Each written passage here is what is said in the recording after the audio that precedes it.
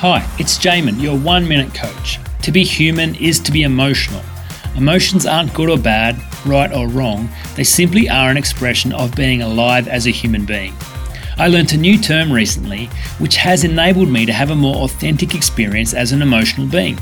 The term dirty emotions refers to the secondary emotion we experience as a self-judgment to the first emotion.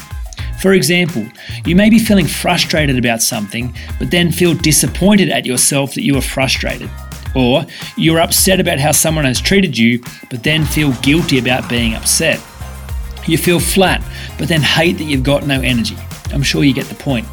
What if instead you were to give yourself the gift of allowing the primary emotional experience without clouding it with the dirty emotion?